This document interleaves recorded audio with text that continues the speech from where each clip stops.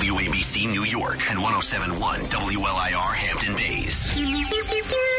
It's the 77 WABC News Hour. Talking the news with Noam, Laden. All the news you need to know with Joe Nolan, traffic, Justin Ellick, sports. And now, Talking the news with Noam on 77 WABC. Yep, that's me. Good morning. It is Thursday, January 4th. Your forecast from the Ramsey Mazda Weather Center. Clouds this morning, sunshine this afternoon. The high going to be 44. Clear and cold tonight. The low goes down to 28. And then Friday, sunshine, high 40. We'll talk about that weekend storm in just a moment. If you are walking out the door with us right now, 37 and partly cloudy in Northport out on Long Island. It is 33 and partly cloudy in, I can't even read my own handwriting here. It's 33 and partly cloudy in Old Bridge, there we go, in New Jersey. And it is 38 and partly cloudy here in Midtown. That's a good way to start the show. We'll start with this storm that we're getting more details on that's going to hit us over the weekend. I think a lot of us really want to get socked because it's been so long since we've had a real intense snowstorm. In fact, the last time it snowed more than an inch here in the city, you have to go back to February of 2022. And even then, we weren't getting a lot of it. So people are saying, hey, bring it on. I'm just cleaning up my snowblower and getting it ready. Well, I'm actually on light duty because I hurt my elbow, hoping the neighborhood kids come around and I give them $20 to shovel. Yeah, sorry to hear that. The last time an inch of snow fell in Central Park is that date in February of 2022, and people say, hey, come on, bring it on. Last winter wasn't bad at all, so maybe this winter will be a little bit better. Got the salt ready and shovels ready. I didn't even know the storm was coming. We haven't had snow in a while. We need it. So I don't know if we need it. Be happy or sad all in the same moment. Do we need it? I don't know about that. The year that Washington crossed the Delaware, there were 90 inches of snow in New Jersey, and we haven't had 9 in the last 4 years. All right, well, that was, 1770, whatever. National Weather Service meteorologist Jay Engel, he's giving us a little more detail of what is going to happen. This is a system that's coming in Saturday. It'll last through the day on Sunday. Here's some of what he thinks might happen. As you get down closer in and around New York City, looks like amounts would be less, especially on the cement, asphalt type surfaces. And then as you get along the immediate coast and further east, it looks like a rain-snow mix, possibly even going over the rain during the height of the storm. So we're not, at this point, the probabilities of accumulating snow look a lot less as you get out towards southeastern coastal sections. Yeah, all right. So maybe the Hudson Valley? So the exact storm track is going to mean everything in terms of whether or not all of the interior gets a significant snow, or if enough warm air can actually creep up and even get a little further inland. So 10, 20 miles either way, east or west. The National Weather Service, that's Bob Brown. I'm not sure how he got in the middle of that. National Weather Service meteorologist Jay Engel.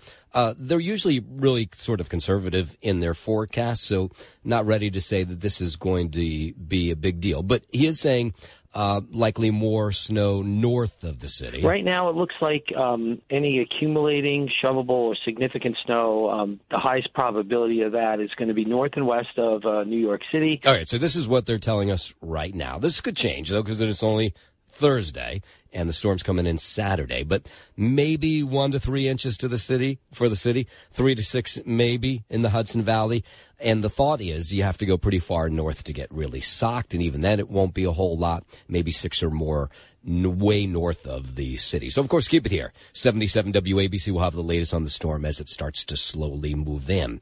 One of the big stories last night, former President Bill Clinton, Prince Andrew have both been named in this first batch of unsealed documents related to Jeffrey Epstein's alleged sex trafficking. In a deposition transcript from one female victim, Epstein allegedly told her Clinton likes them young. The two have long been linked through business, although Clinton denies knowledge about Epstein's crimes. The new documents also mention Prince Andrew. Epstein allegedly forced minors to have sex with the prince multiple times.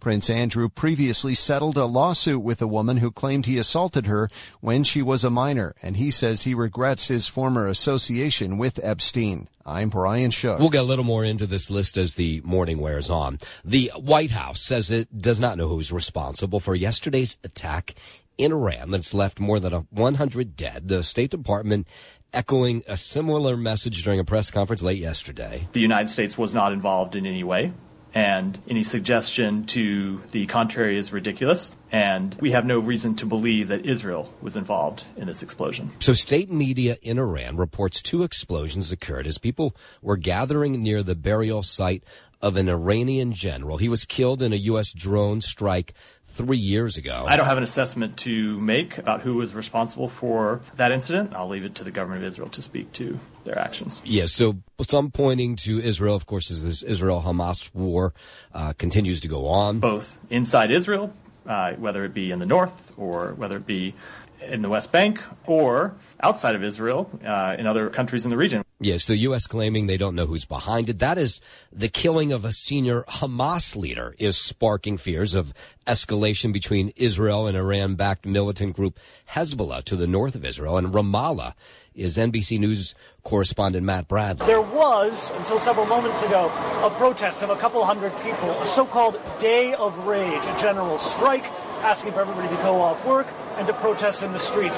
Bradley says Israeli forces have not confirmed they were behind the attack, but said they were prepared for any scenario. 2 Israeli government ministers have spoken out against criticism that the country has received from the U.S. and others after they called for the displacement of Palestinians from Gaza. The Israelis have said that they have not said either way, whether they're responsible or not, for the assassination of Hamas's number 2. Not only did the Israelis reach into a neighboring country in order to assassinate this top official, they reached directly into Hezbollah territory. All right, so far, somewhat or mostly quiet in the north where the Hezbollah is. Palestinian health officials say over 22,000 have been killed in Gaza since the fighting began. Israel says over 1,300 Israelis killed, including 170 soldiers. WABC News Time 5:08. Let's go down to D.C. The White House trying to put blame on Republicans for the migrant crisis at the southern border. Speaker Johnson, who has been very clear where he stands on the border, continues with the House Republicans to make this a political issue and has blocked any efforts for the president to deal with the border. Press Secretary Karine Jean-Pierre saying House Republicans rejected President Biden's supplemental funding request, which included border funding. But Republicans argue there also needs to be significant policy changes to slow down the flow of migrants. What they're doing is they're not doing their job. They're focusing on something that Americans do not want to see. They want us to deliver on things that matter to them. Of course, Republicans would push back against that. This comes as House Speaker Mike Johnson and dozens of Republican lawmakers were touring the border town in Eagle Pass, Texas yesterday to spotlight the surge of illegal immigration there. We would describe it as both heartbreaking and infuriating. And it's in less than 3 years that President Biden took office that this has happened. Johnson says President Biden is in dereliction of duty to protect the nation's sovereignty. This comes after a December where more than 300,000 people crossing the border. It took less than 6 months for the Biden administration to dismantle 100 years of progress that the U.S. Border Patrol had achieved. And House Speaker Johnson speaking back and pushing back against the notion that some of these families, or a lot of them, are people who are in desperate situations. We have hardened criminals coming across that border. They're the ones being released from prisons from some of these countries and sent here to come into the U.S. A notable name, though, missing from this massive GOP visit to the southern border yesterday was Texas Republican Chip Roy. He says instead of taking another tour, he says he's working on ways to force the government to make massive changes to immigration policy. We have the tools at our disposal. Article 1, the Congress. We're supposed to check an out-of-control executive branch. Specifically, he wants Congress to vote down a bill that funds the government unless the southern border is closed. We're the only people in the world who can stop this president and this administration from endangering the people of our country. And he says his fellow lawmakers just not brave enough to do that. I was on the phone yesterday with ranchers and local law enforcement, and they all told me the same thing. Shut down the border or shut down the government. That all going on as the White House slamming the push by Republicans to impeach Homeland Security Secretary Alejandro Mayorkas. House Republicans are prioritizing baseless impeachment stunts. That's Press Secretary Karine Jean-Pierre. President Biden, she says, has confidence in the secretary's ability to do his job. Republicans in the House moving forward with impeachment proceedings against Mayorkas due to his handling of the crisis at the U.S.-Mexico border. I most certainly will, and I'm going to continue to do my work as well. That's Mayorkas stressing that he's focused on his job, negotiating with senators on the border policy changes to address the surge in migrants arriving from Mexico. I joined the bipartisan group of senators to work on a legislative solution to a broken immigration system. And he says he's willing to work on a fix. That's what we do in the Department of Homeland Security. That's what this administration is focused on, solutions to problems. And the DOJ now suing the state of Texas over a new law that allows the prosecution and deportation of migrants entering the U.S. from Mexico. The lawsuit asks a federal judge to rule the law violates the Supremacy Clause of the U.S. Constitution, as well as stopping the state from enforcement. Texas Governor Greg Abbott signed the law last month, citing a rising number of migrants at the southern border. Set to go into effect in March, it would enable any Texas law enforcement officer to arrest people suspected of entering the U.S. illegally. I'm Brian Shook. WABC News Time 512. Let's go up to Cambridge, Massachusetts. Former Harvard University president Claudine Gay warning that her resignation this week could be the start of a campaign against higher education. Gay said in a New York Times op-ed Wednesday that her resignation was wrenching but necessary, adding that the campaign against her was about more than one university and one leader. She announced her decision Tuesday in a message to the Harvard community following allegations of plagiarism and a campus controversy over anti-Semitism. Gay's tenure is now the shortest in the school's history after she became Harvard's first black president in July. I'm Brian Shook. Donald Trump's legal team appealing a ruling by the Maine Democratic Secretary of State that he's ineligible to appear on the state's GOP primary ballot. Fellow GOP presidential candidates have called for the ban to be reversed, including former South Carolina Governor Nikki Haley. What we have seen happen is government thinking that they know better than everybody else. That is not what they're supposed to do. In the appeal, Trump called Shenna Bellows, the Secretary of State of Maine, a biased decision maker and claims she didn't have the legal authority to remove him from the ballot. Don't open a door you can't close. And this is a dangerous door to open. And we need the Supreme Court to step in quickly before we have too many states do this. Yeah, Nikki Haley's going after Trump as well. She's not surprised he's involved in another legal struggle. Rightly or wrongly, chaos follows Trump. It always does. It just follows him. And we can't go through 4 more years of chaos. We won't survive it. You don't fix Democrat chaos with Republican chaos. By the way, the Democrat majority Colorado Supreme Court also ruling on December 19th that Trump should be disqualified from the state's ballot because of his alleged actions leading up to the January 6th Capitol riot. Supreme Court may ultimately decide on that ballot question. That is Donald Trump's latest 2024 campaign ads are taking aim at Nikki Haley. Airing in New Hampshire, the new 30-second commercial tries to draw similarities between Haley and President Biden. It claims both Haley and Biden opposed Trump's border wall and his controversial travel ban. Although Haley still trails behind Trump in the polls, she's been gaining popularity amongst Republican voters. I'm Mark Mayfield. WABC News Time 5:15. Let's head over to the 77 WABC Sports Desk. Happy Friday Eve. Happy Thursday. Good morning, Justin Elliott. Good morning to you, Noam. Laden. Happy Friday Eve indeed. Start locally here on the hardwood last night at the Garden. Julius Randle scored 35 points. Jalen Brunson had 31 points and 13 assists. And the Knicks beat the visiting Chicago Bulls 116-100. OG Anunoby and Dante DiVincenzo each scored 11 points for New York. And Isaiah Hartenstein had a career-high 20 rebounds along with 10 points and 5 blocks. A late second quarter, surge brought the Knicks to 55-51 at halftime. And New York opened the second half on an 8-2 run to reclaim the lead there. They increased the lead to 8 points several times in the third quarter, led 86-78 heading into the fourth, and they finished the job from there thanks to clutch down the stretch play from Randle and Brunson. Out in Houston, the Nets get beat by the Rockets by a score of 112-101. They've lost 5 in a row, and 10 of their last 12, dropping them to 15-20 on the year so far. Mikal Bridges and Cameron Johnson led the Nets with 15 points each. Nick Claston added 12 and 13, while Royce O'Neal chipped in 13 points off the bench. Brooklyn grew its lead to 5 within the first 3 minutes of the third quarter, only to see Houston go on a 24-6 run.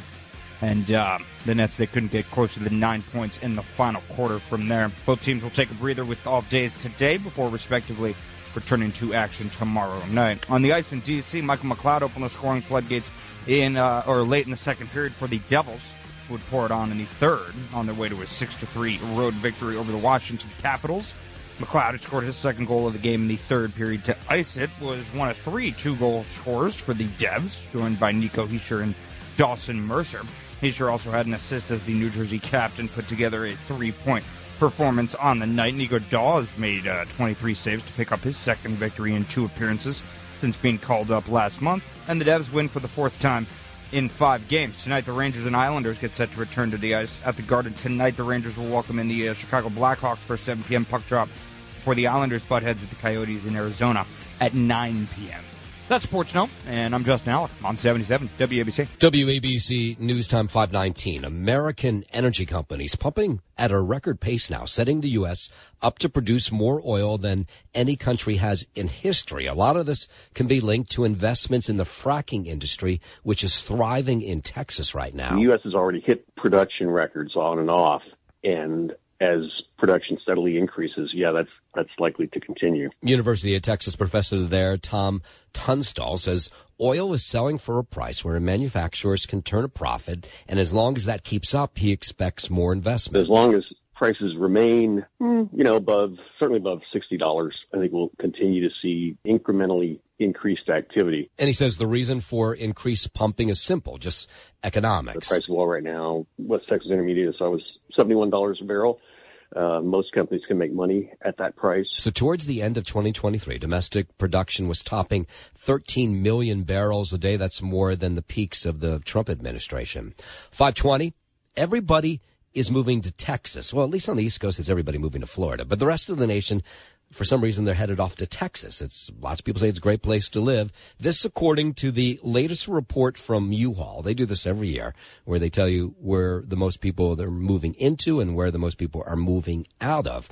And state leaders in Texas, not surprised to hear that more people than ever are moving to Texas. Texas is the land of opportunity. We have the strongest economy in the United States of America. Glenn Hammer heads the Texas Association of Business. This is the 3rd straight year Texas has topped the U-Haul Growth Index, which looks at the number of one-way movers. Florida came in second, and for the 4th year in a row, California had the largest net loss of one-way movers. This is an economy that is firing on all cylinders in every sector. And by the way, the Texas Association of Business and others say, hey, bring it on.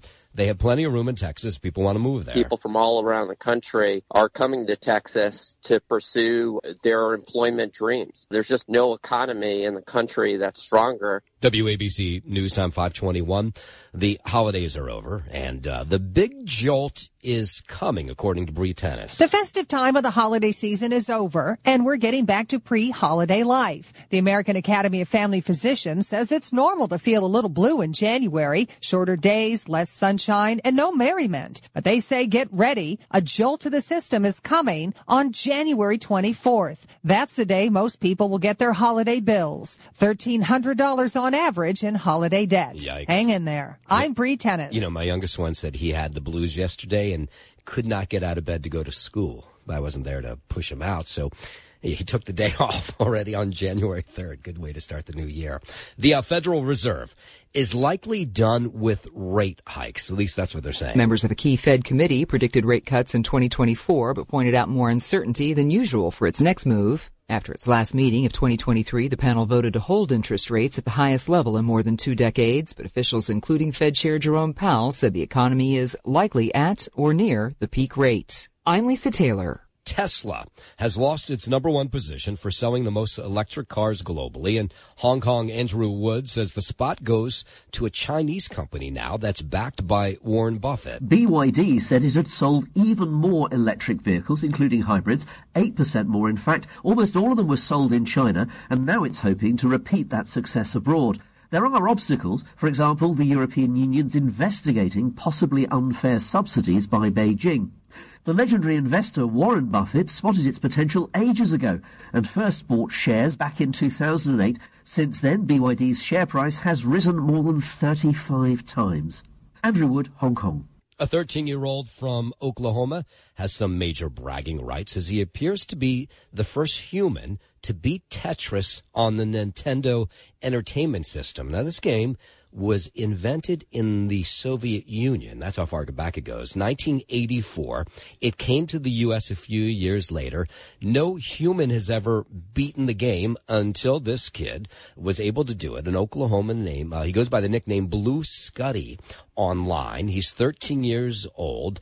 He says his hands froze up as he was able to beat the game. He was pretty ecstatic. I can't feel my hands.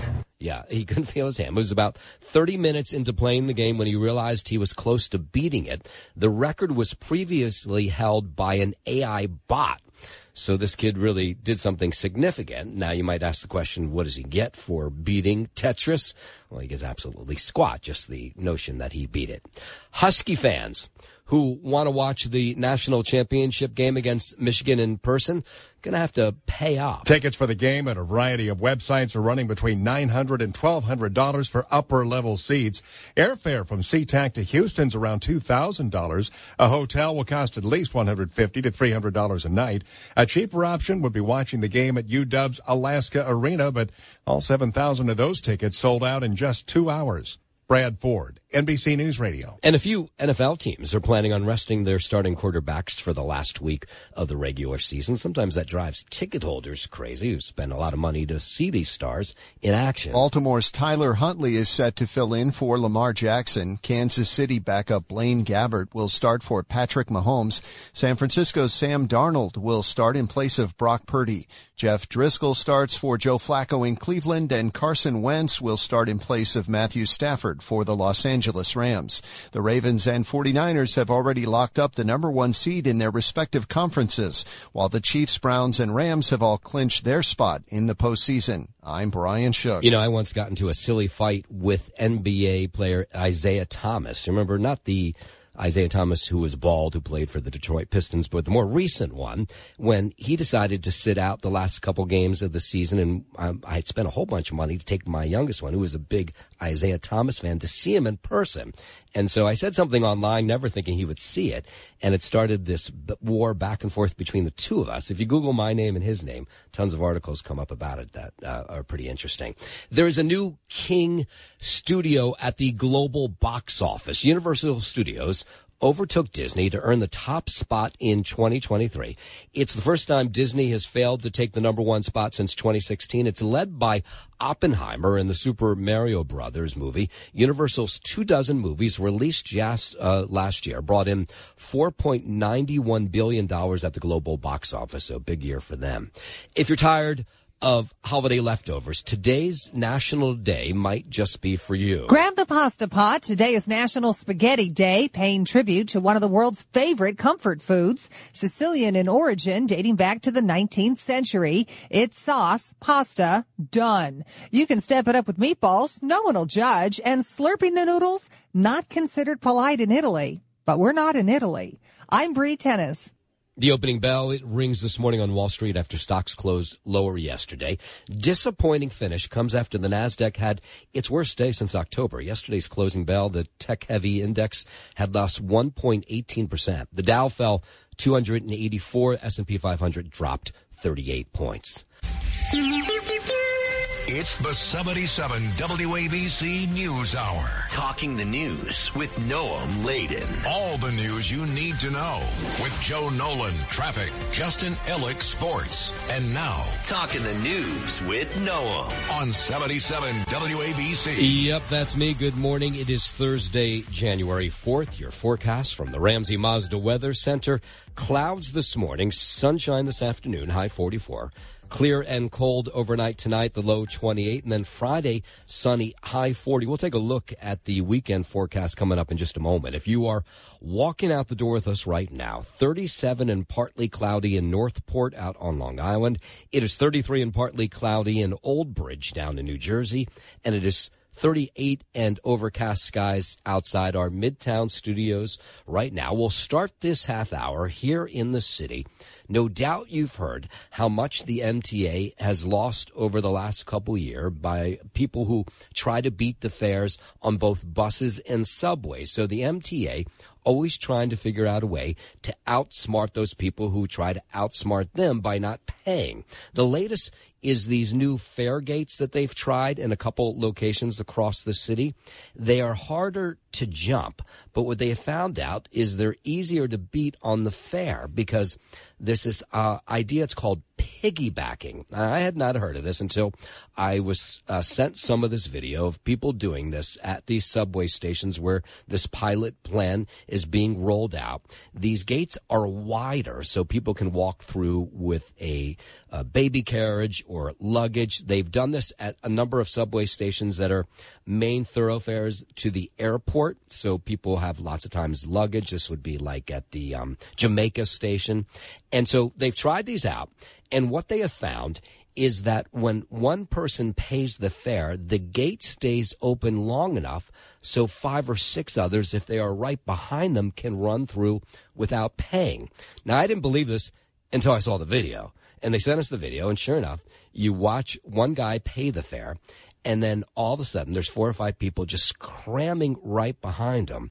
And in the case of the videos we watched, it wasn't even clear that the person who was paying knew that all these other people were piggybacking off his fare. So already in these trial periods, they have figured out how to beat the system. MTA's chief accessibility officer and a senior advisor to the MTA chairman says he's watched the video too, and he says he's not completely shocked by it. I wanted to see how the customers were going to utilize that gate, good and bad. Yeah, so this is not a cheap program, by the way. $700 million pilot program with these high-tech entries gates at the Atlantic Avenue Barclays Center in Brooklyn. They're trying them out. Penn Station in Manhattan, Astoria Boulevard in Queens. These are all connections to major transit hubs, and since many riders bring suitcases with them, the new fare gates are wider. It makes it easier for people with luggage to get through. Now, this is what they claim. Even though we've watched a slew of videos of people piggybacking off these riders with one person paying, 4 or 5 getting through the gate before it closes again. They claim that more people than ever are paying at these stations because of these new gates. We have increased paid ridership at this station by 20%. Yeah, so this pilot program comes months after a special panel found the MTA lost $500 million to fare evaders in 2021 and $690 million in 2022. So we'll watch to see how this all works out. But they claim they're going to fix what's wrong with this piggybacking idea as they work at the skate. It's all they say part of this pilot program. Out in New Jersey, maybe you heard about this, the Mayor Adams, had made a mandate that migrants who were coming from the U.S.-Mexico border on buses could only come between 8 and 12 in the morning, Monday through Friday, to the Port Authority. And anybody who came outside those hours could be potentially ticketed, the bus drivers, or even have their buses taken from them. Well, Texas figured this out very quickly, and instead of sending buses into the city at all hours, they sent them to New Jersey train stations where then migrants have been getting on trains coming into the city. Well, now we come to find out that New Jersey officials are making sure that the Big Apple doesn't dump the out-of-control migrant mess on the Garden State. They've even deployed cops now to these train stations where these buses are arriving, who then tell the migrants in Spanish or whatever language they speak how to get on these New Jersey transit trains to get into the city. In fact, there were people holding up signs in Spanish at the Secaucus station that said, here's your way to get to your train that'll take you into the city. New Jersey's so desperate not to take on this migrant mess that they're not going to help New York. Maybe the mayor has reached out to some of these towns where these train stations are and has said, hey, can you help us by not letting these buses into your town? So far, no New Jersey town that we could find has agreed to anything that has anything to do with the mayor. Governor Murphy not saying much about this situation at all, except to say that they don't want that migrant mess in New Jersey. I consider this under control, but in the context of a broken American immigration system that must be comprehensively reformed ASAP. But clearly there has been a directive now, whether it comes from the governor's office or those local municipalities, to send police officers to these train stations where these buses have been arriving over the last couple of days to usher those migrants not anywhere into New Jersey, but onto the trains that'll directly take them into the city. New Jersey has about 24 drop-offs in Edison, Trenton, and Secaucus, all with trains that'll take you right into the city. And so far, they say they've been able to convince all those migrants to leave the platform, get on those trains, and head into the city. WABC News Time 5:38. Let's go up to the Hudson Valley. New York State police say troopers shot and killed a man on the thruway in Hilburn. This was about 3 o'clock yesterday. It shows you just how quickly police can work to find someone and how amazing their work is. We don't have the identity of everybody involved, but a gunman shot and killed somebody up in the Albany area, and they knew that he was racing down I-87. So the police alerted any area officers who might see this car that they're looking for this person and that the person likely has a gun with them. Here's what it sounded like on police radio yesterday. Vehicle involved in a homicide. Its plate was last read around 1:48 p.m. today's day, going southbound. Yeah, so they identified the car, and then troopers quickly found this car in Hilburn on I-87 and pulled it over. Pulling over right now. It looks EMS, subject down. We were taking gunfire. Yeah, the radio a little confusing to understand, but what happened was they pulled this guy over. He immediately started shooting at these officers. The officers returned fire and killed the man. Of course, there was an intense investigation that took place afterwards. It caused an enormous amount of traffic, but thankfully the officers are okay who were involved in this, and neighbors who were in the area say, it was a little bit intense getting around, but they're happy the officers were not hurt. Saw a number of emergency vehicles passing us over and over, so we figured it was some big event right now. I was in a house. I heard a big bang. Yeah, good job done by those officers in Hilburn. 5:40, let's go down to Newark, where an imam was shot to death outside his mosque yesterday. The shooting reported that the Masjid Muhammad in Newark on South Orange Avenue. This was about 6:15 in the morning. The imam, Hassan Sharif, when the police arrived at the scene, they found Sharif lying in the parking lot, multiple gunshot wounds. He was about 10 feet away from the mosque entrance. He had bullet wounds in his abdomen and left arm. When they raced him to the hospital, it was too late. He had passed away. Now, officials say they don't know yet what the motive is for this shooting, if there was one, but they say it does not appear to be an act motivated by bias or domestic terrorism. People who knew Sharif well are at a loss to who would want to cause him harm. Yeah, that's the same question a lot of us have here. Why would you want to kill Hassan Sharif? My heart is really hurting over him. You're not afraid to attack an imam. How about the average Muslim? Acting Essex County Prosecutor Theodore Steffen says they're investigating and will work fast to find the gunman and a motive for the shooting. It's not lost on us the particular impact on the Islamic community. We share your pain, and we promise to utilize the full resources of those here and those who are continuing to partner with us to make sure that this heinous crime is solved. Now, people in the area, they say they do not believe this shooting had anything to do with the crisis in the Middle East or ethnic or religious bias. People in this neighborhood say this is routine, this kind of gunfire, these kinds of shootings. So they just say it's part of the neighborhood. This adds to it, or this, it creates that sense of distrust or a sense of fear. Islam is supposed to be about helping people, and that was what Hassan Sharif was about. They held a vigil for Sharif last night. Investigators now going through security and city-owned street cameras to determine whether they can spot a gunman. Bullet casings have also been retrieved. They're being analyzed, and there is a $25,000 reward being offered to anyone that comes forward with information on the shooting. Let's bring it back here into the city. A mask mandate resuming for all 11 of the city's public hospitals after an increase in COVID, flu, and respiratory virus cases. The mask requirement also applies for all health clinics and nursing homes run by New York City Health and Hospitals. Workers say, for the most part, it seems everybody's okay with this mask mandate for now. They told us when we came in the huddle this morning, they said that we must wear masks. We got to work together, right? The health commissioner, Dr. Ashwin Vasan, says the requirement is for areas of the hospital where patients are being treated. What we don't want is staffing shortages, right? When we saw the Omicron wave in 2022, the biggest issues were not only people getting sick, but that we had a lot of frontline health workers out with COVID. This is more about protecting the frontline workers from getting sick, so in case there is a surge, they're still on the job.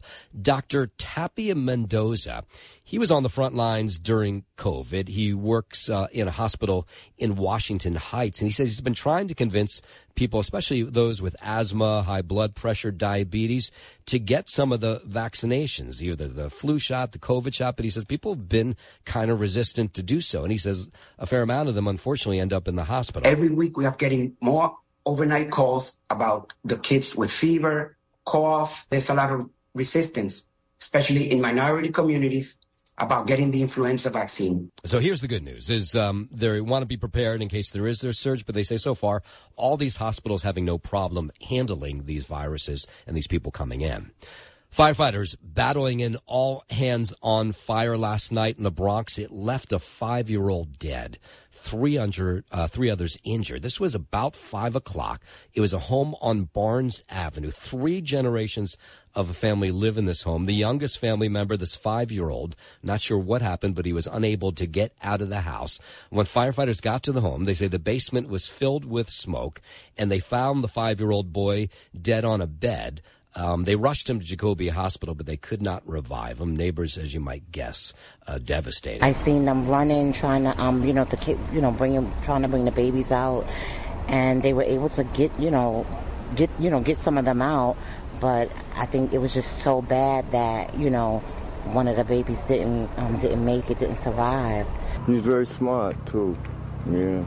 It hurts me a lot. An 83-year-old, a 26-year-old were transported to Jacoby for smoke inhalation. They're expected to survive. Deputy Fire Chief Kenneth Scanlon, he was on the scene trying to figure out what started this all. 3 other people did go to the hospital with minor injuries as well. And I don't know if they were in the house at the time of the fire. So the cause of the fire remains under investigation. This is actually the second child killed in a house fire in the last 3 days. A 7-year-old girl was killed in a house fire on Staten Island on New Year's Day. All right, 5:45. Let's head over to the 77 WABC Sports Desk where we find Justin Ellick. Thank you, Noam. Laden. Start locally here on the hardwood last night at the Garden. Julius Randle scored 35 points. Jalen Brunson had 31 points and 13 assists. And the Knicks beat the visiting Chicago Bulls 116-100. OG Anunoby and Dante DiVincenzo each scored 11 points for New York. And Isaiah Hartenstein had a career-high 20 rebounds along with 10 points and 5 blocks. A late second-quarter surge brought the Knicks to 55-51 at halftime. And New York opened the second half on an 8-2 run to reclaim the lead. They increased that lead to 8 points several times in the third and led 86-78 heading into the fourth, and they'd finish the job from there thanks to clutch down the stretch play from Julius Randle and Jalen Brunson.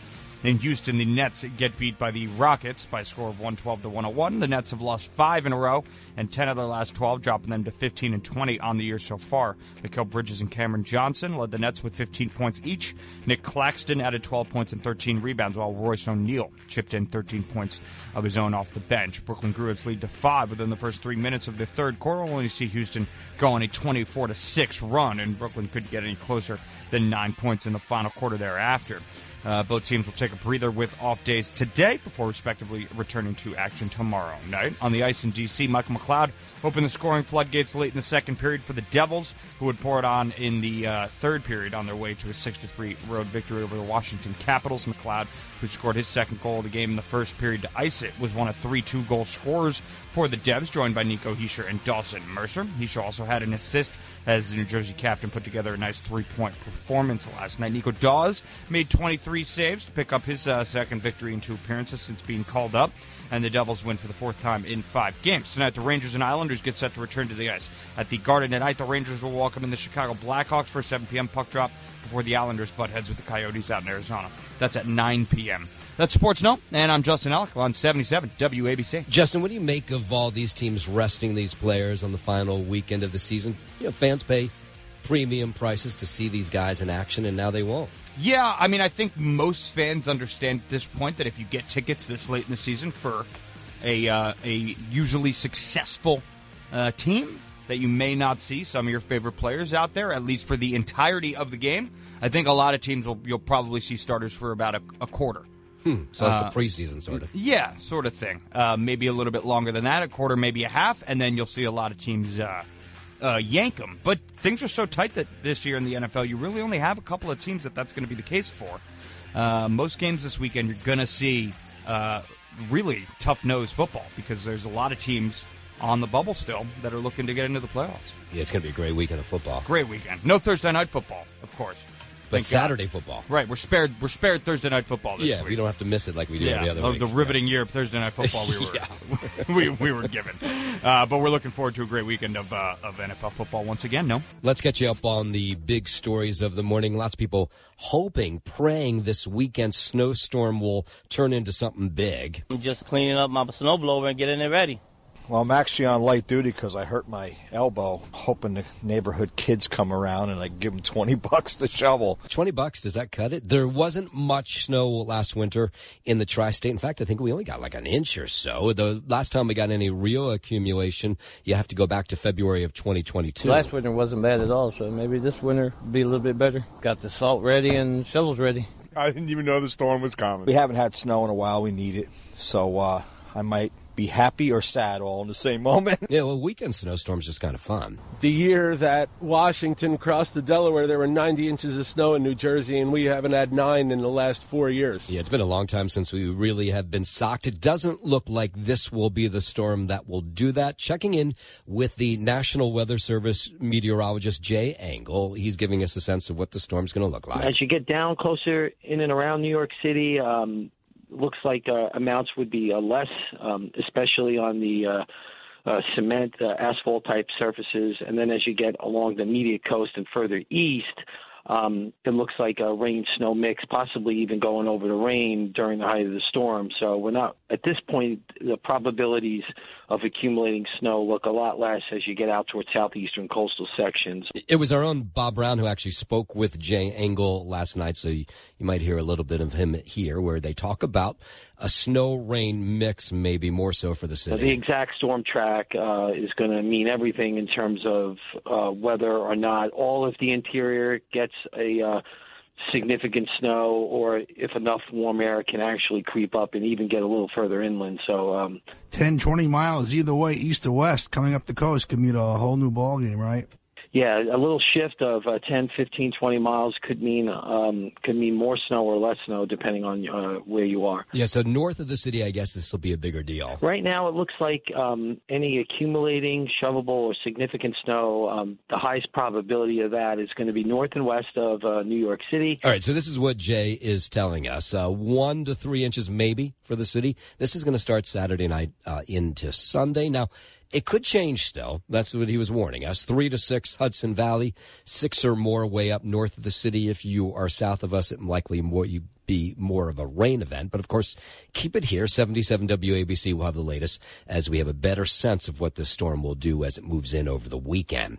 Last night, we got a little bit more sense of who was on that Jeffrey Epstein list of people who have flown back and forth to his island. Former President Bill Clinton, Prince Andrew, have both been named in this first batch of unsealed documents related to Jeffrey Epstein's alleged sex trafficking. In a deposition transcript from one female victim, Epstein allegedly told her Clinton likes them young.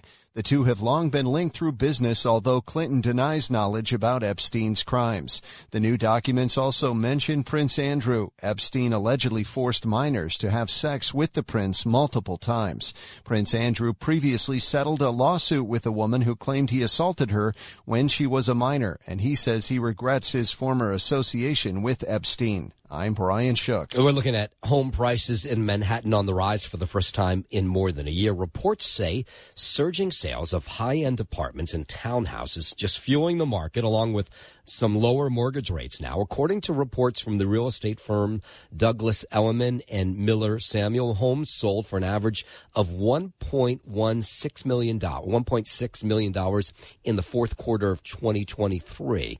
Homes at or above $5 million also went up while more than 2/3 of buyers there paid cash for their homes. Must be nice. There are safety concerns after 2 cases of pedestrians being hit by cars on the same street in Farmingdale out on Long Island. Some residents want changes to Fulton Avenue. It's just a bad road. There's accidents all over the place. They really have to do something about it. They need to put speed cameras or something. It's really bad. Very dangerous. Yeah, the latest Nassau police say an 87-year-old man sent to the hospital after he was hit along Fulton Avenue. A few days prior, a grandmother and her grandson were both hit on the same street. The two are still in critical condition. They started banning vendors yesterday from the Brooklyn Bridge. If you have not walked the Brooklyn Bridge in a number of years, you might have missed the fact that it's become, or it had become, this bazaar of all kinds of tables of vendors selling all kinds of tourist items to the thousands who cross the bridge every day. Well, they started closing down some of those vendors yesterday. Some tourists not so happy. They wanted to do some shopping there. Instead of picking on vendors that are trying to make a living, they should go and try to work on the criminal element and not to have the subway as a homeless shelter. You know, people dying, people killing each other, you know, people starving, you know, New York is overcrowded. It's upside down. Yeah, a lot of people saying, why are you going after these people? Most of them, by the way, I should point out, do have vendors' licenses. A lot of them are veterans. Mixed emotions. I mean, they got to make their money, but, you know, it is crowded over there. I don't go on the bridge so they don't get in my way. Because I don't know where they're going to head now. You know, I don't know what's going to happen with them.